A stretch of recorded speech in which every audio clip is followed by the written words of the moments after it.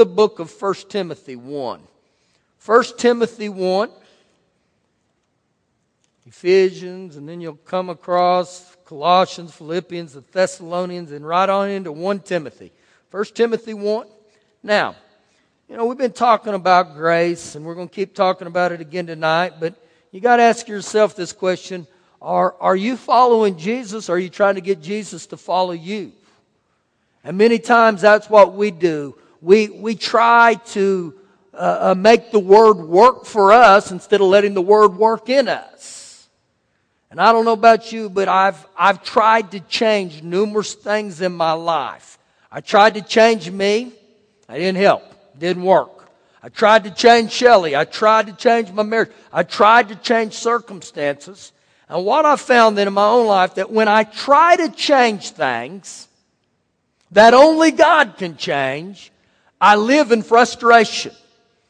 I'm going to tell you guys, there was many years of my life I lived in frustration because I was always trying to change me. Well, that's where grace comes in.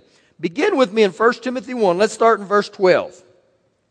The Apostle Paul talking here, he said, I thank Christ Jesus our Lord who has enabled me. Now I like that right there. To thank God or Jesus has enabled me. That means He's made me able. He's made me adequate. Because He counted me faithful, putting me into the ministry. Now this is Paul talking. And he said, although I was formerly a blasphemer, a persecutor, an insolent man, and that word insolent, you know what it means? That he was a violent, arrogant man. But I obtained mercy because I did it ignorantly in unbelief. He didn't understand what he was doing. Verse 14. But the grace of our Lord was exceedingly abundant. The grace of our Lord superabounded to Paul. Now as you read this, you begin to look about this man named Paul, who it said that he was an arrogant man. You saw that he was a blasphemer. He was this and this and this. But when the grace of God abounded toward him, there began to be some changes. Now look what it goes on to say here a little bit about the grace. Back in verse 14 it says, the grace of our Lord was exceeding abundant with faith and love which are in Christ Jesus. And so the abundance of grace, when mixed with faith and love, guys, I'm going to see great victories, but he says here, they are in Christ Jesus. So when I get born again and Christ Jesus comes into my heart, guess what I get? I get grace. Not just grace. I get a superabundant of grace. I get the love. I get faith. So this is what happens to the Apostle Paul. Now read here in verse 15. This is a faithful saying and worthy of all acceptance, that Jesus came into the world to save sinners, of whom I am chief. Now this is the Apostle Paul. He's saying, as a sinner, I'm the chief. Now when the grace of God came in his life, this is the very man who says he's the chief sinner who wrote 2/3 of the New Testament. When I see what the Apostle Paul did, the Apostle Paul to me was the greatest minister ever on earth besides Jesus. What did it start? Well, the grace of God covered his past. It covered his sins. It covered his mistakes. And it'll do the same for me and you when I get a hold of it and start living by the grace. Now, when he says he's the chief, you know what I see here with Paul? He never forgot where he came from. But he fully understood it was because of Jesus Christ that he was redeemed and able to start living like God wanted him to. That's good news for me and you. Because where sin abounds, grace abounds much more. So I got to get a hold of this grace. Now, go to your right to the book of James chapter 4. The book of James chapter 4. Where's James? Well, keep going. You'll get to Hebrews. And right after Hebrews is James. James chapter number 4. Oh, get ready. It's going to bless you. We'll be taught the Word of God tonight. All right. Read with me starting in verse 1 of James 4. Where do wars and fights come from among you? Do they not come from your desires for pleasure that war in your members? In other words, the desires that battle within us. And every one of us have battles within us. He goes on to say, you lust and you don't have. You murder and you covet and you can't obtain.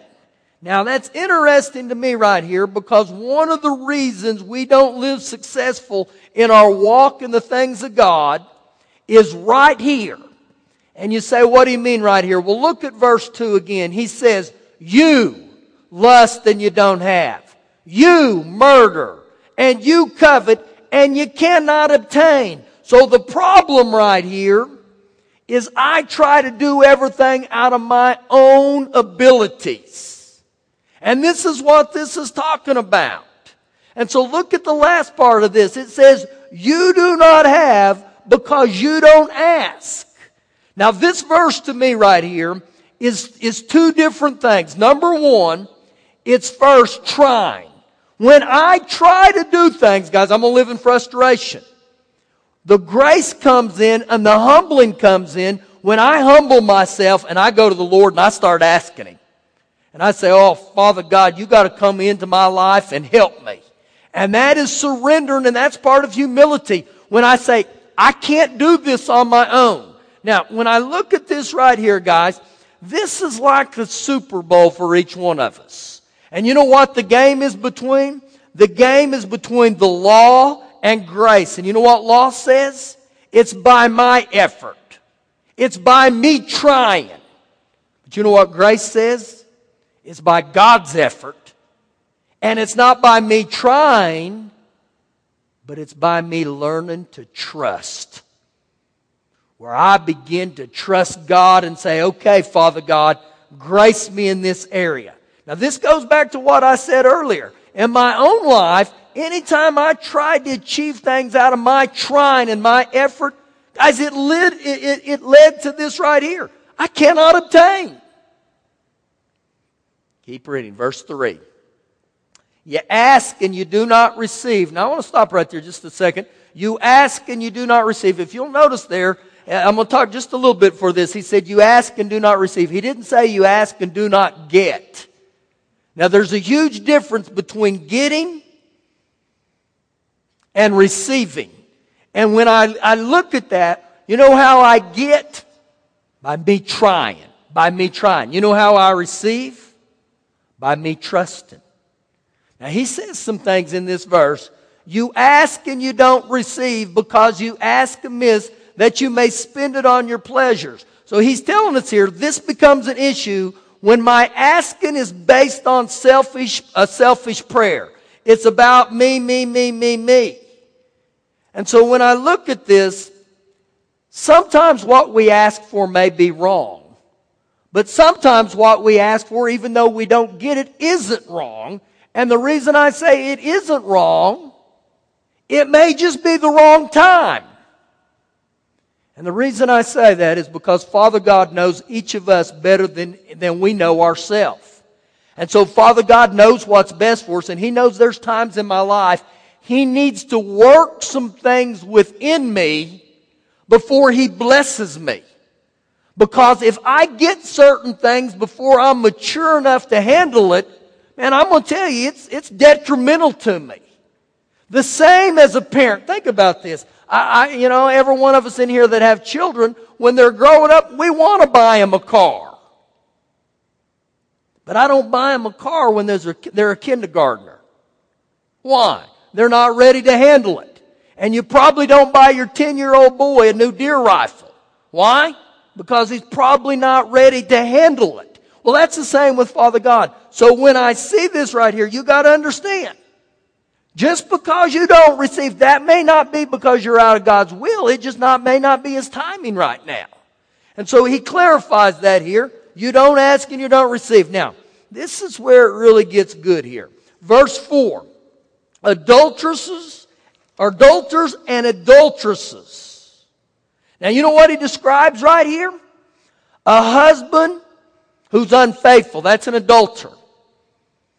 And an adulteress is a wife that's unfaithful. So he says, adulterers and adulteresses, do you not know that friendship with the world is an enemy with God? So I want you to get what it's symbolizing here.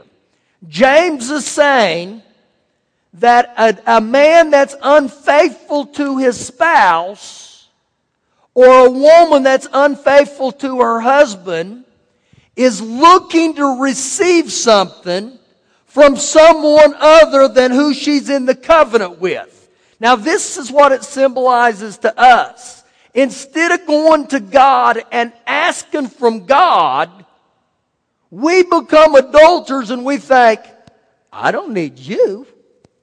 I can get this on my own or through other people. And it leads to huge problems when I do this. So look what he goes on to say at the end. He says, whoever therefore wants to be a friend of the world makes himself an enemy of God. Verse 5. Or do you think that the Scriptures say in vain, the Spirit who dwells in us yearns jealously.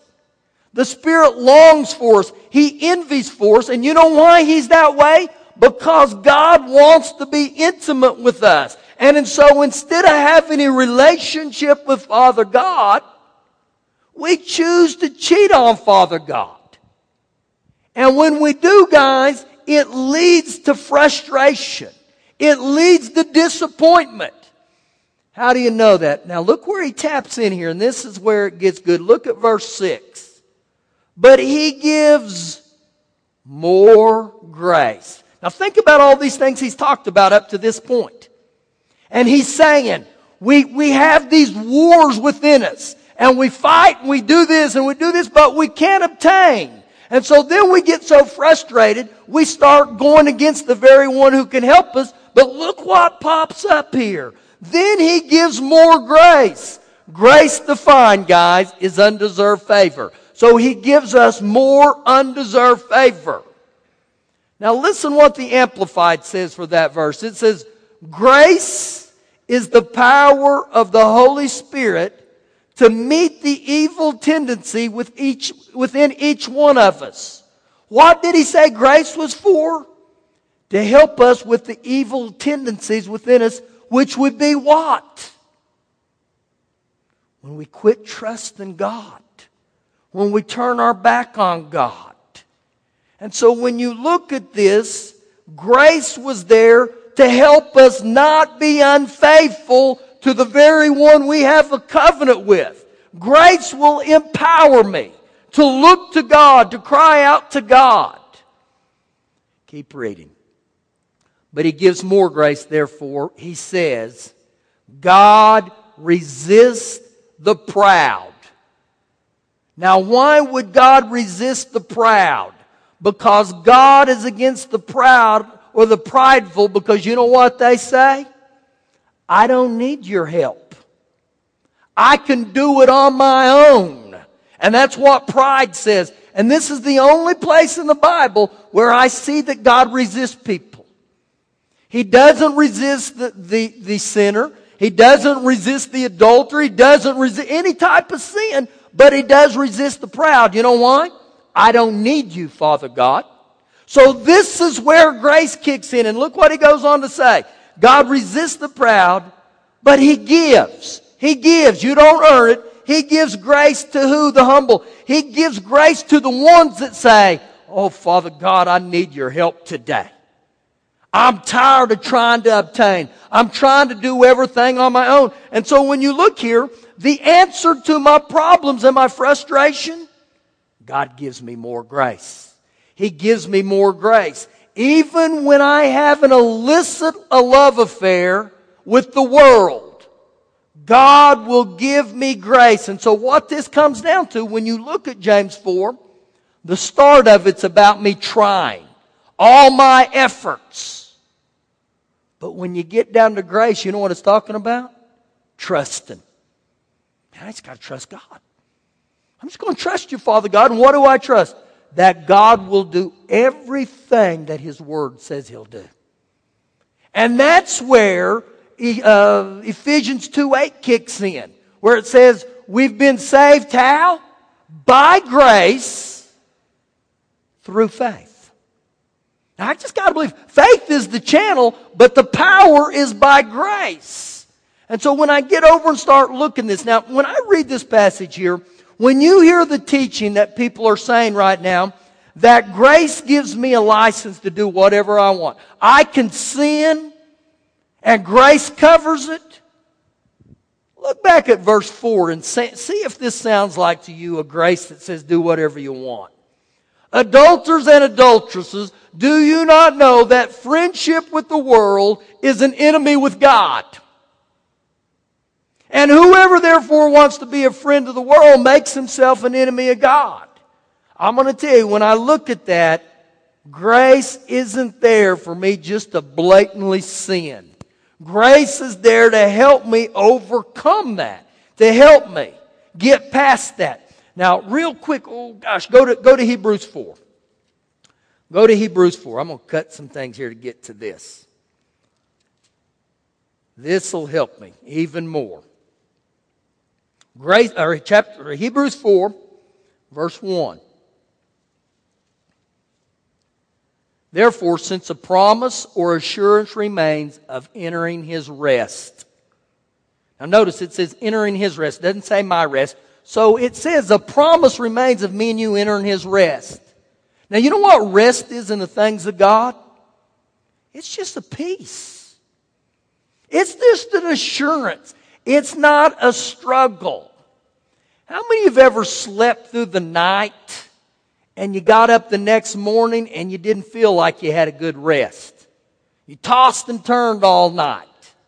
Well, a lot of times that happens because we're worried and we're thinking about things even when we go to bed. But when there's a rest of God on you, oh my, there's a peace. And that rest says, you know what, Father God? I can't solve anything, so there you have it. You got to help me. You empower me today. So he says there's a promise of rest that remains. Let us fear lest any of you seem to have come short of it. So what happens is we get over in fear, and we fall short of that rest. I'm going to tell you, there's a rest in God. And you know what the rest is? I just start trusting Him. I said, all right, Father God. Verse 2. For indeed the gospel was preached to us as well as to them, but the word which they heard, it did not profit them. Why? It was not being mixed with faith in those who heard it. So once again, when the word of God comes to it, I still got to believe the word. You know what faith is? Believing. It's trusting God. So he said here, many of them, they heard the word, but it didn't profit them because you know what? They didn't believe the Word of God, or they didn't trust in it. So you can hear the Word day after day after day, but I got to get where I believe it. Now, look at verse 3, and this is good right here. For we who have believed, and remember that word believe there. We've gotten in faith. We've trusted and relied on God. For we who have trusted, believed, and relied on God, we do enter that rest. So you want to know a good sign in your life, an evidence in your life that you're allowing the grace of God to work in you? You're going to have a rest. You're going to have a peace. In other words, it's not like you're running uphill all the time. You're swimming upstream. No, I know in my life that when the grace of God is working in me, there's a rest. There's a peace that goes with it. So one way in your life that the evidence is going to be clear, is it a struggle? Because if it's a struggle, you know what you're probably getting back to? Trying. Effort. And remember what James said? We covet and we work and we struggle, but we cannot obtain. But oh, He's going to give us grace. When we just begin to turn it over to Him. And that's why many of you tonight who were prayed for, even with forgiveness. Man, I'm going to tell you, I would say to Father God, oh Lord, grace me today. Grace me to forgive. Grace me today. I love to tell the Lord right now, grace my tongue today, Lord. Why? Because if God doesn't grace my tongue is very capable of saying things that are not real good. And I'd say, Lord, grace my eyes today and grace my thoughts today. And all I'm doing, guys, is I'm surrendered and I'm telling Father God, I want to have an intimate relationship with you. I want your grace. I'm humbling myself. I come before God and say, oh my gosh, Father God, I got to have you today. I got to have your grace. And when we do that, oh, God loves it. Remember, He gives grace to the humble. But when I get over and I don't ever ask God, that's that pride. I said, I don't need God. I don't need nobody. I can figure this out. Well, it's pretty obvious where you've gotten yourself. If you look at my life, that's what I can say. Man, I remember 20 years of my life, I tried to fix everything. I couldn't fix nothing. And there's still days in my life, and I realize real quick when I've gotten out of grace. You know why? I start worrying. There's frustration, turmoil. But oh my goodness, when I know I'm in grace, I'm going to tell you, all hell can break loose around me, and there's still a rest. You know why? I trust God. God, you said this is what you're going to do. What's God going to do? He's going to do exactly what His Word says He's going to do. Exactly. And so I get over trusting, man, that's good. That's good news when I know, man, I got God on my side today. Oh, my goodness. Stand on your feet. Stand on your feet. We're going to have to get out of here. The nursery workers